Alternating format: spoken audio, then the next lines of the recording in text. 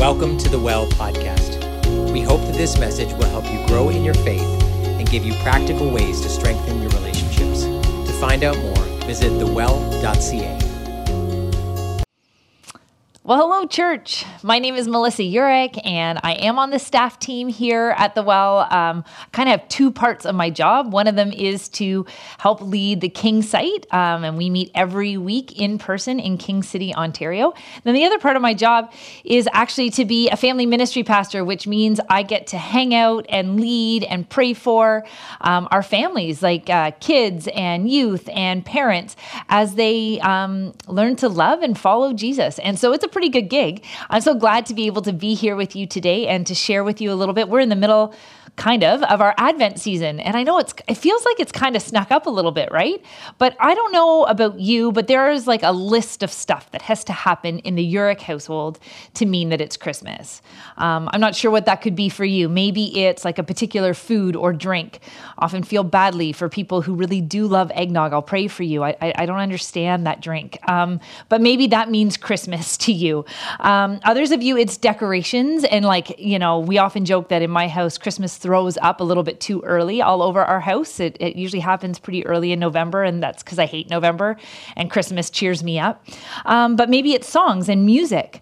I actually have a fun fact for you, and I do this in love, but you need to know that your beloved Pastor Vijay is actually underneath a bit of a Scrooge because he doesn't like Christmas carols. I'm serious. Who doesn't like Christmas carols? It's like not liking puppies or something. You should probably pray for him, but he doesn't. He doesn't love Christmas carols, but maybe you do. Maybe you're on that all Christmas, all the time radio station, and I get that. But one of the things that we have to do in the Urich household every year is watch Home Alone. Now, if you haven't watched this movie before, I'm going to tell you there's a couple spoilers in here, and to be honest, I'm not really that sorry. That movie's been out for 30 years. I'm not kidding. It came out in 1990. I looked it up. And so if you haven't watched it yet, you totally should. And what I'm about to say will not ruin it for you. You'll like it. But everyone loves Home Alone. Everyone loves to see the antics of Kevin McAllister. He's an 8-year-old who finds himself alone at home alone, at Christmas time. And because his family accidentally left him behind for their Christmas vacation. And so while his new independent life is the stuff that dreams are made of, think of eating whatever you want, going through your brother's stuff, jumping on the bed, all of those things, there's a catch when Kevin discovers that his house is actually being cased by some burglars who want to rob it. He lives in this really lovely suburb in Chicago, and he realizes that these two guys, Harry and Marv, those are their names. They're the Wet Bandits, and they are casing his house, and they want to rob it. And so, Kevin doesn't want this to happen. And one of the favorite parts, for my family of this movie, is when Kevin starts to make a plan to defend his home. I thought I'd show you a clip just to remind you of what that's like.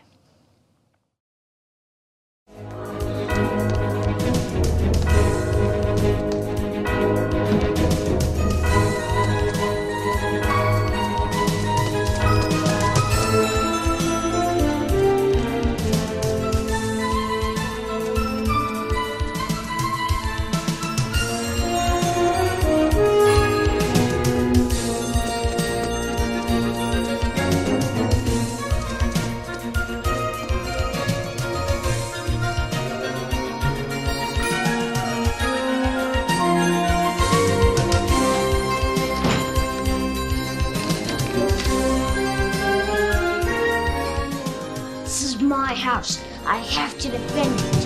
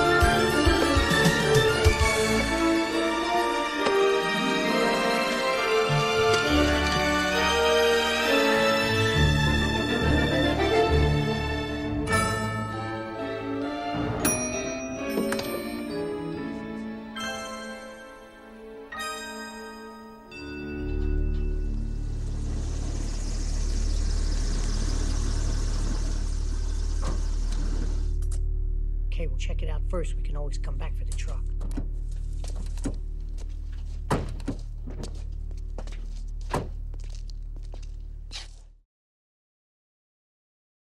You see, Kevin's plan comforts me. I'm sure it comforts you too. Seeing that blueprint unfurled makes it seem completely reasonable that a naughty 8-year-old child is going to be safe and sound and happy in his home because he has strategically illustrated and executed a robust minefield of traps to thwart the wet bandits. And as Kevin continues to set up all the various booby traps, don't you love it when he has the micro machines and he puts up the ladder? You think that's it. That's the thing that's going to get them. As he sets them all up, we feel hopeful and we can laugh and smile and actually believe that this plan of his is actually going to work. Kevin's going to win. And then he can return to his amazing new life, his bachelor pad, and he can eat microwave dinners and continue to clip coupons. It's all going to work out. And the plan lets us believe that Kevin is in control of his destiny. His ability to take control of the narrative of his story in the midst of danger is what will ultimately result in his happiness and what he's looking for. And truthfully, it's a little bit how I approach my life as well, especially around Christmas time. I'm not much of a long-term planner, much to the chagrin of a lot of my friends and family, but I am a notorious list maker. I mean lists for everything. I make daily lists and weekly lists. Full disclosure, I sometimes make a list and then I forgot something that I'd already accomplished, so I put it on the list so I can mark it off. I know, I need counseling. But this all started actually almost 20 years ago when I had to have weekly meetings with my mother, and she would give me a list of things that needed to happen that week in order to make sure that my wedding was going to happen. We had a really short engagement, and it was a lot of stress and last minute things. And so this list was super important, and it's now carried on into all of my life.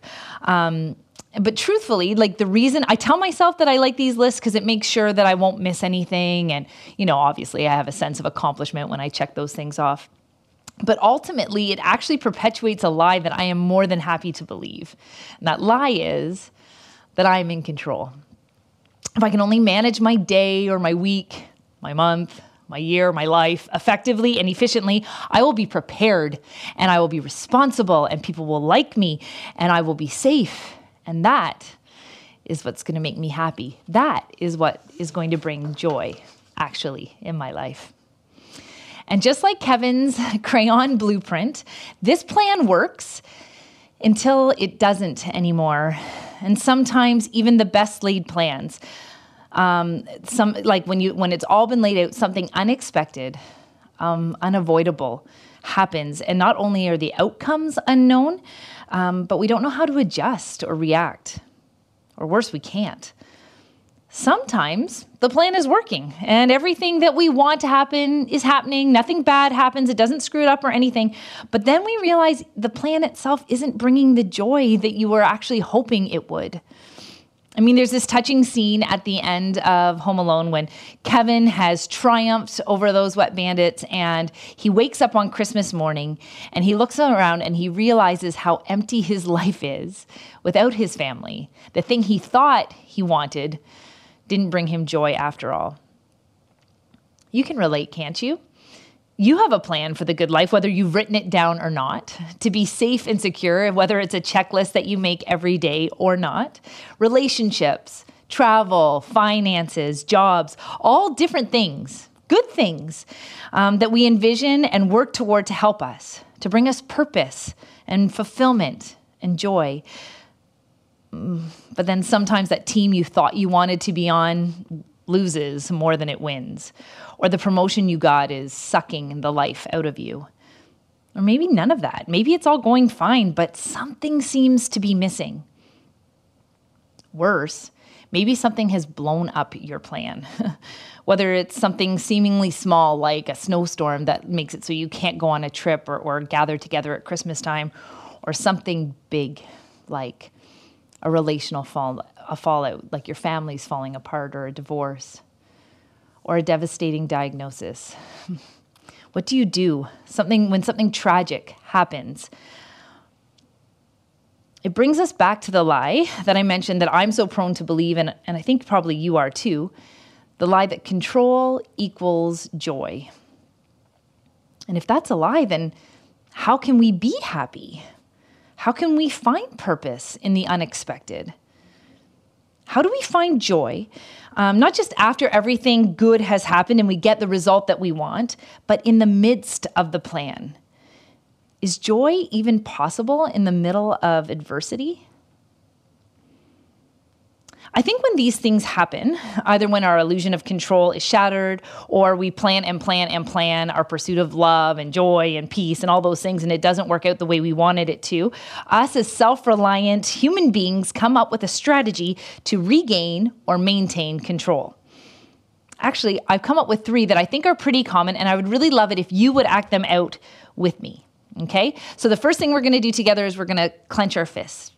Our first reaction, I think one of the most common ones, is to clench, to hold tighter when something adverse happens that goes against our plans.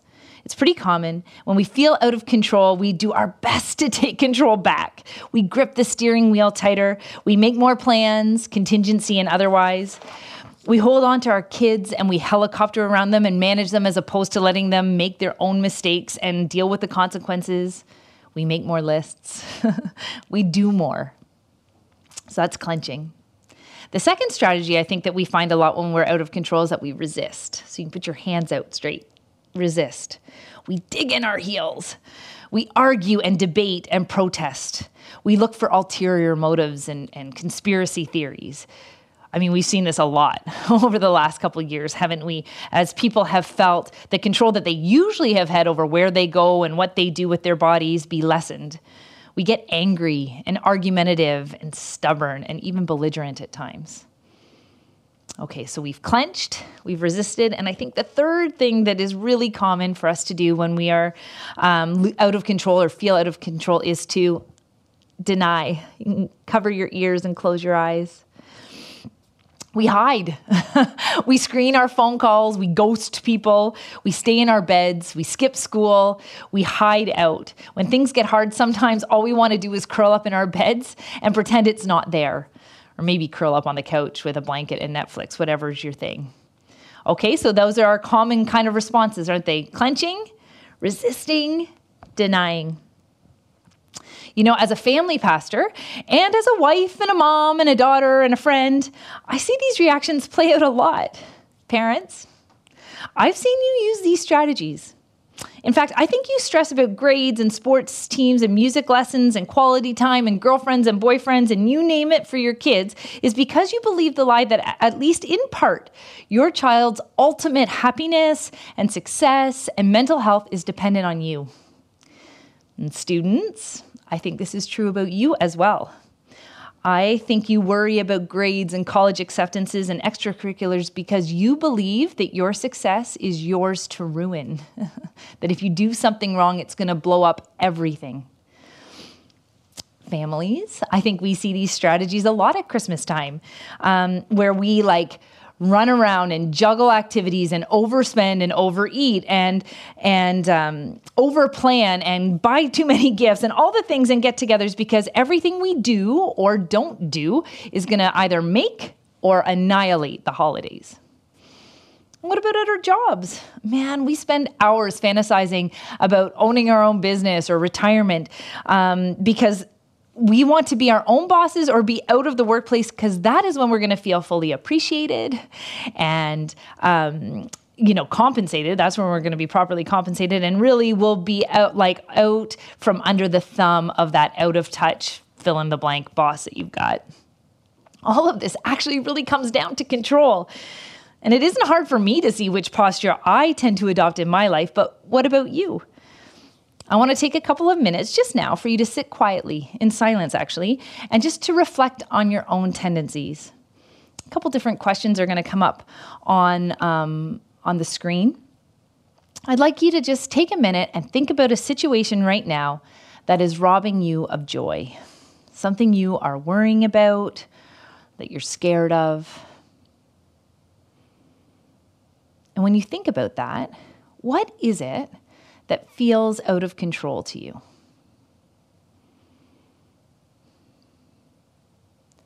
And then take an honest look. How are you responding to that? Are you clenching tighter? Are you trying to take back control? Are you resisting?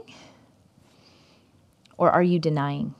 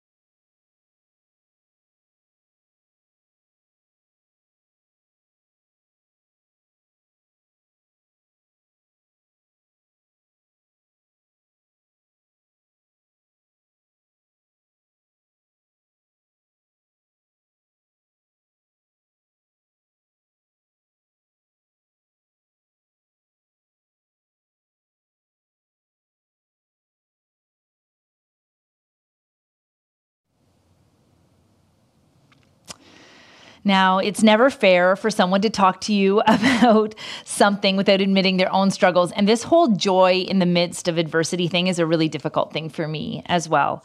It isn't, especially as a parent, actually. And it isn't hard for me to figure out what my go-to strategy is. And that's to clench. It's to hold tighter, to overcompensate and make another more detailed list. Now you're all praying for me about my list making. But to compromise on things like rest and Sabbath to take back control. A good example of this happened just at the end of this past summer when I had a well-intentioned basketball coach mention to me that the team that my son was playing for was going to make all the difference in his ability to get scholarships as he grew older. Let me just mention that my son is 13 and not even in high school yet. But something about what he said, triggered something in me. And I went straight into my clenching strategy. I kind of panicked, actually. And before you know it, we were taking him to tryout after tryout. He was making all these teams so that we could have a choice of which team he would be on. We were spending hours researching scholarships and prep schools and coaches. We were having phone calls, and I'm following different teams on Instagram, and I'm doing all of these things because I needed to solve this problem. This is my son's goal. He really wants to go to school and play his sport that he loves. And so I gotta make that happen for him. And, if I don't, well, it's going to ruin everything for him. If he doesn't get to do the thing that he loves to do, how's he ever going to be happy? And then, man, if he doesn't get a scholarship, where's he even going to go to school? And if he doesn't go to school, well, how's he going to find a job? And if he doesn't find a job, how's he going to eat? And maybe he won't even meet someone, and he won't even be able to fall in love and start a family. And I was going down this path, this rabbit hole of worry. And I know it sounds ridiculous when I say that to you now out loud, but it is a lie that I was believing. I know how silly it sounds. And you might even think I'm exaggerating it a little bit, but I'm not. It was really serious for me. It's so easy to go down this trail of doubt and fear and worry when we feel out of control. I don't think I'm alone in this. How can this not knowing and feeling stuck be okay? How can I find joy in the midst of that? We're in a season right now in Christmas where we are actually promised joy. I mean, the Bible says that Jesus' birth is going to be great joy for all people. And so the temptation to believe that all the people in the Christmas story were hopeful and aware of the plan and in control of the narrative, and thus were able to be joyful at Jesus' arrival is true. And that's just not true. In fact, there's another parent, another mom, who was completely out of control in this season. And if there was ever someone that we could learn from whose life plan got upended at Christmas time, it is Mary, the mother of Jesus. Before we read our passage today from Scripture that recounts the circumstances and climate surrounding the birth of Jesus, I just want to remind you that this story, like we use the word story, but it is not a fairy tale. In fact, like all the biographers of Jesus, in particular, like Luke for sure, make sure to tell us like who the government was at the time when Jesus was born and where exactly this was. He was trying to tell us that this was real, like this is historical. It is not a fairy tale. And Mary is not a Disney princess. She was probably 13 or 14 years old. Some people believe even younger. And she was engaged to be married. She had in an arranged marriage, as were the cultural norms of the day. Like right now, we're like, are you kidding me? 13 years old. But that's what was normal there. She qualified to get married because she was young. She was a virgin. She'd never been married or been with a man before. And she knew how to run a household. So that made her wife material. And she was betrothed or engaged to an older man, but he was probably still a teenager. And his name was Joseph, and she may or may not have even known him, to be perfectly honest. This was a culture where your parents would arrange your marriage, and your success, your joy in life was found in bringing honor to your family, living out the plan that they had put in place for you. So for a Jewish family like Mary's family and Joseph's family, that would mean obeying all the laws taught in the synagogues and found in the Torah, not just the 10 Commandments, but all of the moral and ethical laws taught in the synagogues by their rabbis, by their teachers. So with that in mind, with the fact that this was a real girl, 13 years old, let's read from Luke chapter 1, verses 26 through 38.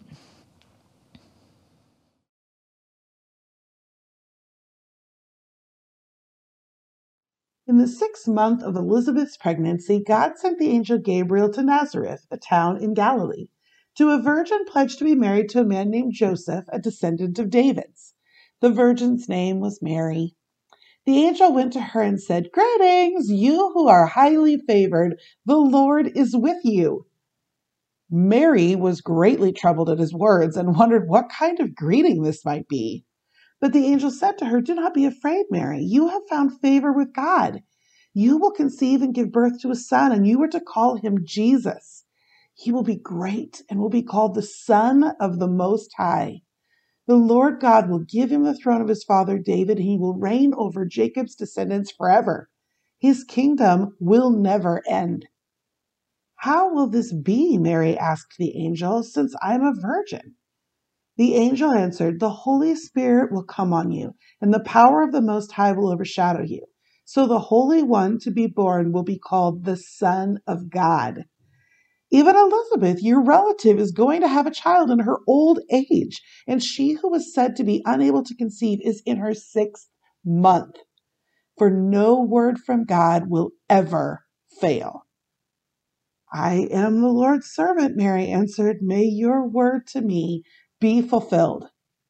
Then the angel left her. So, did you get that? Mary, engaged to be married because she's never been with a man before, because she is a virgin, is told she is pregnant by the Holy Spirit. Holy Spirit, that's a good one. Can you imagine what was going through her head at that time? I mean, we can see it from Scripture, can't we? It says, I think that her first reaction was fear. She was seeing an angel. Like, let's be fair. Have you ever seen an angel? I think I would be afraid too. Luke writes that she was greatly troubled. And I think that's how we know a man wrote this, because if I wrote this, I would say she was freaking out. I think she was probably freaking out. I would be freaking out. So Mary was first afraid, and then she was shocked. I mean, give it up for Mary. Luke says that after hearing of her immaculate conception, of this miraculous thing that had happened, she's like, how can this be since I'm a virgin? Like, she's just trying to get her head around it. It must have been such a shocking thing to be told. And then I can imagine her head, like I told you, the rabbit hole you go down. How in the world was she going to explain this? Like, how in the world was she going to survive? I mean, she must have thought, I'm going to be alone. Joseph's never going to believe this story. My parents are never going to believe this story. I'm going to be shunned. I'm going to be kicked out. This is going to bring shame upon my family. I'm going to be alone with a baby and nowhere to live and nothing to eat. And I'll have brought shame and embarrassment on my entire family and me. And I'm going to be alone the rest of my life. I mean, that's the rabbit hole I would have gone down to. Shock and fear. Like, how would I have responded to this news, to the annihilation of my life's plan and purpose? So, let me just remind you that the reality of this news, like this unwed pregnancy, was not going to make her just a disgrace to her family. It was going to ruin her chances of ever being married again. And that was a big deal because for a woman in those days, if she wasn't married, she had no means of income or anyone to take care of her. She hadn't gone to school. She hadn't learned a trade. She had learned how to keep a house, and now she wasn't going to be able to do that anymore. She was going to have to probably resort to a life of begging and dependence on the charity of others. Not to mention, it was going to absolutely devastate any of her relationships with her family, certainly her fiance, and her actual faith community. Like, this was the end. And so if we remember our 3 strategies, to clench, to resist, or to deny, what would you have done in that situation if you were Mary? To be fair, I've had a lot of time to think about this, and I know for sure what I would have done. I would have been clenching, and I've already thought through what I would do. I would have, after that angel left, I would have been on my way to Joseph and my parents to convince them that we needed to move up the wedding date. And then I would have just tried to pretend that Jesus was Joseph's baby, because then I wouldn't have had to answer any questions, and I would have kept the whole angel encounter thing to myself and taken control of that narrative. But what about you? Would you have done that? Would you have clenched? Or maybe you would have tried to resist it. Maybe you would have argued with the angel and told her, this is a really bad plan. This is a crazy scheme. I'm not in for it. Or maybe you would have denied it. You would have gone into hiding, packed a bag, and headed for the hills and hoped that no one ever found you again. But let's look at what Mary did. How did she respond? Did Mary employ any of these 3 strategies? I think that Mary's reaction is maybe one of the most beautiful pictures of a life and a heart that's been submitted to the Father in all of Scripture, actually, because she didn't clench or resist or deny. Instead, she released. She actually said, "May it be to me as you have said." That's it. You can do this with me if you want. Open your hands. She accepted it. She accepted that God's plans weren't her plans. And she accepted that though she didn't see it, what the angel said was true, that God loved her and had found favor in her, and he knew what was best for her. She didn't ask a million questions, not even when the due date was. Or, hey, angel, can you come with me actually and help me explain this to my parents and to Joseph? She just released the need to control everything and accepted that God, the God that she knew, was good and loving and true. And so if this was his plan, that he was going to work out all the rest of the details. It is truly profound. And please don't pretty up this story because you know how it turns out. Her reaction is revolutionary. Don't believe that this was going to be at all accepted 2,000 years ago. Like I've mentioned before, it was going to change everything for Mary, a girl who had been living in such a way that she had found favor with God. She was obviously a loving and kind and faithful girl, and yet her whole life plan was blown up. He was giving her a plan that was going to be socially, economically, and relationally devastating for her and for Joseph, and for her family, and for his family. I cannot overstate this. This was not good news. This should not result in joy. But Mary accepted it with open hands. How? That's the big question, isn't it? How in all the world was she able to do this? I mean, the Sunday school answer is that she trusted God. But how did she trust him that much? Why was she able to know and believe that he was going to work this out for her? That his plans really were better than her plans, no matter what she saw at that moment. How could she approach this with such a posture of openness and acceptance and release and joy? How could she do that? And how can we do that? How can we respond to adversity in the same way as her? Well, I think there are actually some clues that can help us from the rest of Mary's story if we read just a little further in the chapter. Verses 39, so Luke chapter 1, verses 39 to 45 says, "At that time, Mary got ready." So after the angel left and she had said, "May it be to me as you have said," the angel left her and she got ready and hurried to a town in the hill country of Judea, where she entered Zechariah's home and greeted Elizabeth. So Elizabeth was her cousin. When Elizabeth heard Mary's greeting, the baby leaped in her womb, and Elizabeth was filled with the Holy Spirit. In a loud voice, she exclaimed, "Blessed are you among women, and blessed is the child who you will bear. Why am I so favored that the mother of my Lord should come to me? As soon as the sound of your greeting reached my ears, the baby in my womb leaped for joy. Blessed is she who has believed that what the Lord has said to her will be accomplished." So after the angel left, what did Mary do? She went to visit her cousin Elizabeth, who was also pregnant. She went to see a trusted friend. And Elizabeth, we heard her, she immediately affirmed everything that God was doing in Mary's life. Mary didn't hide. She didn't go into hiding. She didn't keep her struggle a secret. She reached out to a trusted friend, and that friend reminded her of who God was and how Mary could trust him. She celebrated with Mary. Elizabeth used words like she called her blessed and favored and loved. Mary found a friend. The next thing Mary did, well, she worshiped.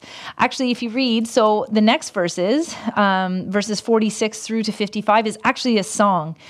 In my version, it's called the Mary song. In other versions of the Bible, it's called the Magnificat.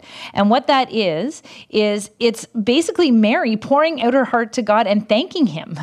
It says, "My soul glorifies the Lord, and my spirit rejoices in God, my Savior. For he has been mindful of the humble state of his servant. From now on, all generations will call me blessed, for the Mighty One has done great things for me. Holy is his name.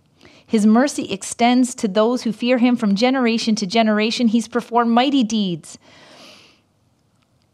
With his arm, he has scattered those who are proud in their utmost thoughts." She spent the next time actually just reminding herself of who God is and what he has done for her and how much he loved her. In it, she describes this pregnancy as the greatest blessing in her life, that actually for generations, people are going to call her blessed. She didn't stop worshiping because of the adversity. She didn't forget God's promises or his character in the midst of the trial, even though everything in her life was not only unplanned, but actually was a ticking time bomb for her. Instead, she worshiped. She drew closer to God and reminded herself of the truth. You know, our worship team is going to come right now, and they're going to sing for us a song called Face of God. And it tries to describe what it must have been like for Mary to hold Jesus as a baby, Emmanuel, God with us, in the arms of a 13-year-old. The song reminds us that the Savior of the world was a baby in the arms of a young mom in a stable far from her home. Yet the angels and the world were rejoicing. And as they sing, I'd love for you to take this time to just reflect on the majesty, the power, the love of God in your own life, whether he's going with your plan or not.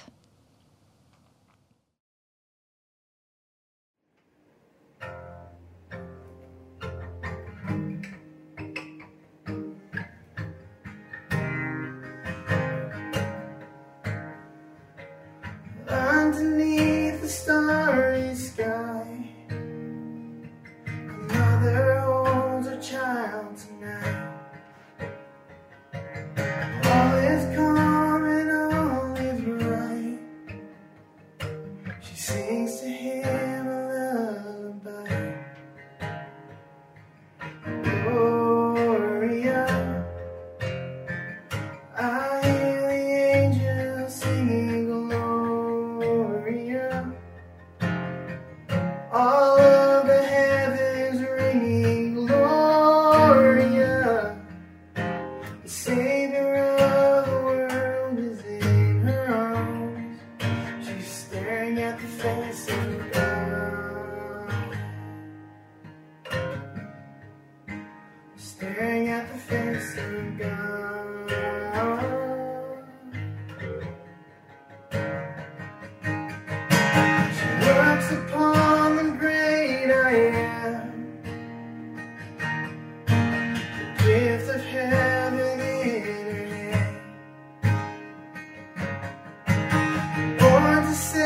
sons of earth. He was born to give them second birth. Gloria, I hear the angels singing Gloria. All of the heavens ringing Gloria. Savior of the world is in her arms. She's staring at the face of God.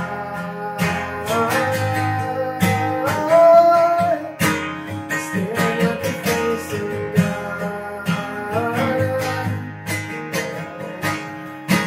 Staring at the face of God.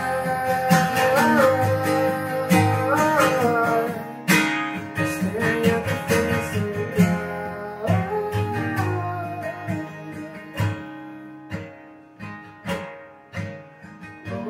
Gloria.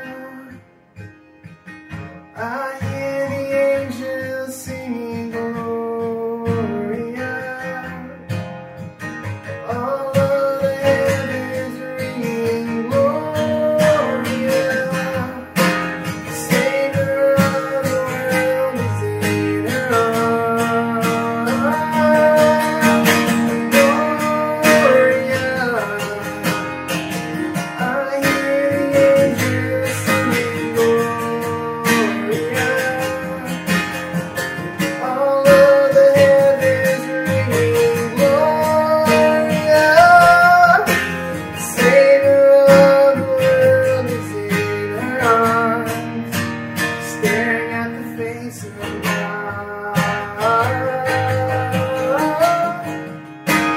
Staring at the face of God.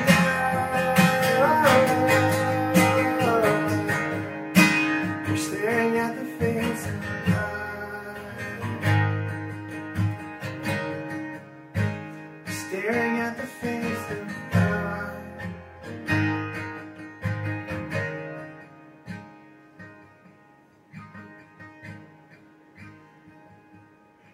Holy, holy, are you Lord God Almighty?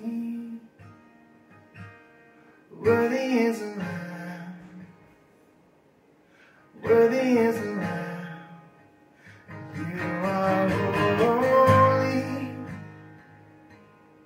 holy, are you Lord God Almighty? Worthy is the Lamb, worthy is the Lamb. You are holy.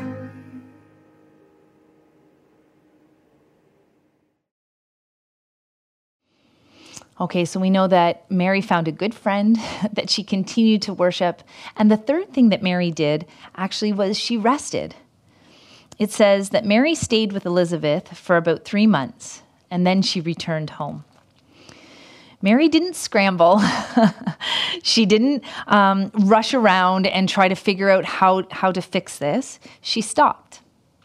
She didn't power through or manage or manipulate. She stopped and rested and reveled in God's presence and the love of a good friend. So, what would that look like for us today? The truth is, I don't know your story, and I don't know if any, of your plans are bringing you joy or actually bringing you heartache. And I'm not sure if you're struggling or wrestling with something actually truly tragic, something devastating. And I don't want to belittle that at all. I can imagine that if something tragic is happening to you right now, that the idea of opening up your hands in a posture like Mary's is maybe one of the scariest things I could suggest.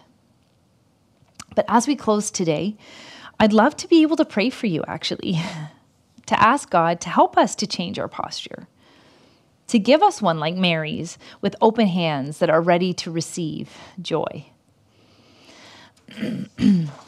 That instead of us clenching our fists, like Mary, open our hands to a good friend who can remind us of who God is and how much he loves us. Do you have a friend like that? Someone who can come alongside you and rejoice and grieve and talk and listen. And like Mary, instead of resisting God's plan and presence, we actually see her draw him closer to her with her open hands.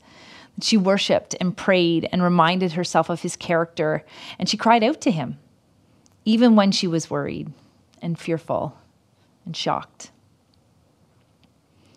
And finally, instead of hiding in denial, but resting instead, receiving the rest that actually comes from a heavenly Father who just loves you so much. Somehow, in the midst of all of this, she made space and margin to be ready for all that was to come in her life. All of these things, good friends, like God's presence and rest, are the ways that she continually released her grip to receive the joy that only God could give her. And church, Mary could do all this because the news she was given by the angel meant that she actually had the gift of God's presence growing inside her in the form of a baby, of Jesus. Is that crazy when you think about that? In that case, it was like literally Jesus was growing inside of her. God's Son growing and forming and changing Mary from the inside out. But perhaps the greatest miracle is that is available to us now, today, through the Holy Spirit. We too, when we invite Jesus into our lives through the Holy Spirit, he is present within us, changing us, drawing us closer to God, changing our hearts and our minds to be aligned with his heart and his mind, growing Christ's characters within us as well. If you've never invited Jesus into your life, it actually is really simple. You don't have to have a visit from an angel. That's good news. And actually, you don't have to know how all of it works. You don't have to understand everything and how it's going to work out. Like Mary, you just receive. So I'm going to lead you actually in a prayer as we close. And if you've never invited Jesus into your life, or you have, but you just long for more of him, you can follow along with me and physically participate in these actions. There's nothing magical about them, but I find that when I do something with my body, it helps me to remember and experience the relief of release. Would you pray with me? God, we want to thank you for sending your son Jesus into the world. We believe that you love us. You want good and not harm for us. And actually, Jesus is proof that you'll stop at nothing to make a way for us to have a relationship with you. So Jesus, we invite you into our hearts and into our lives. Would your heart and your mind and your character grow in us and change us so that we can find joy in all circumstances? Would you take our clenched fists? You can clench your fists with me if you want. The ones that tell us that we are responsible and in charge, and instead would you open them up to others? Would you give us open hands and hearts to have deep and real friendships with others that will point us to you?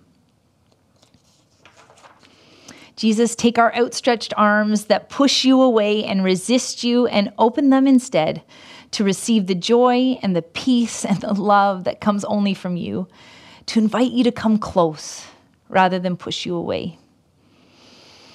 And finally, God, we need you to take our hands that we use to cover our eyes and our ears and hide us from what is happening and turn them over so that we can rest and revel in who you are this holiday season. For you are where we find our hope. You are where we find our joy. And we, in faith, receive whatever you have for us. Let our heart's cry be, let it be unto us as you have said. Amen.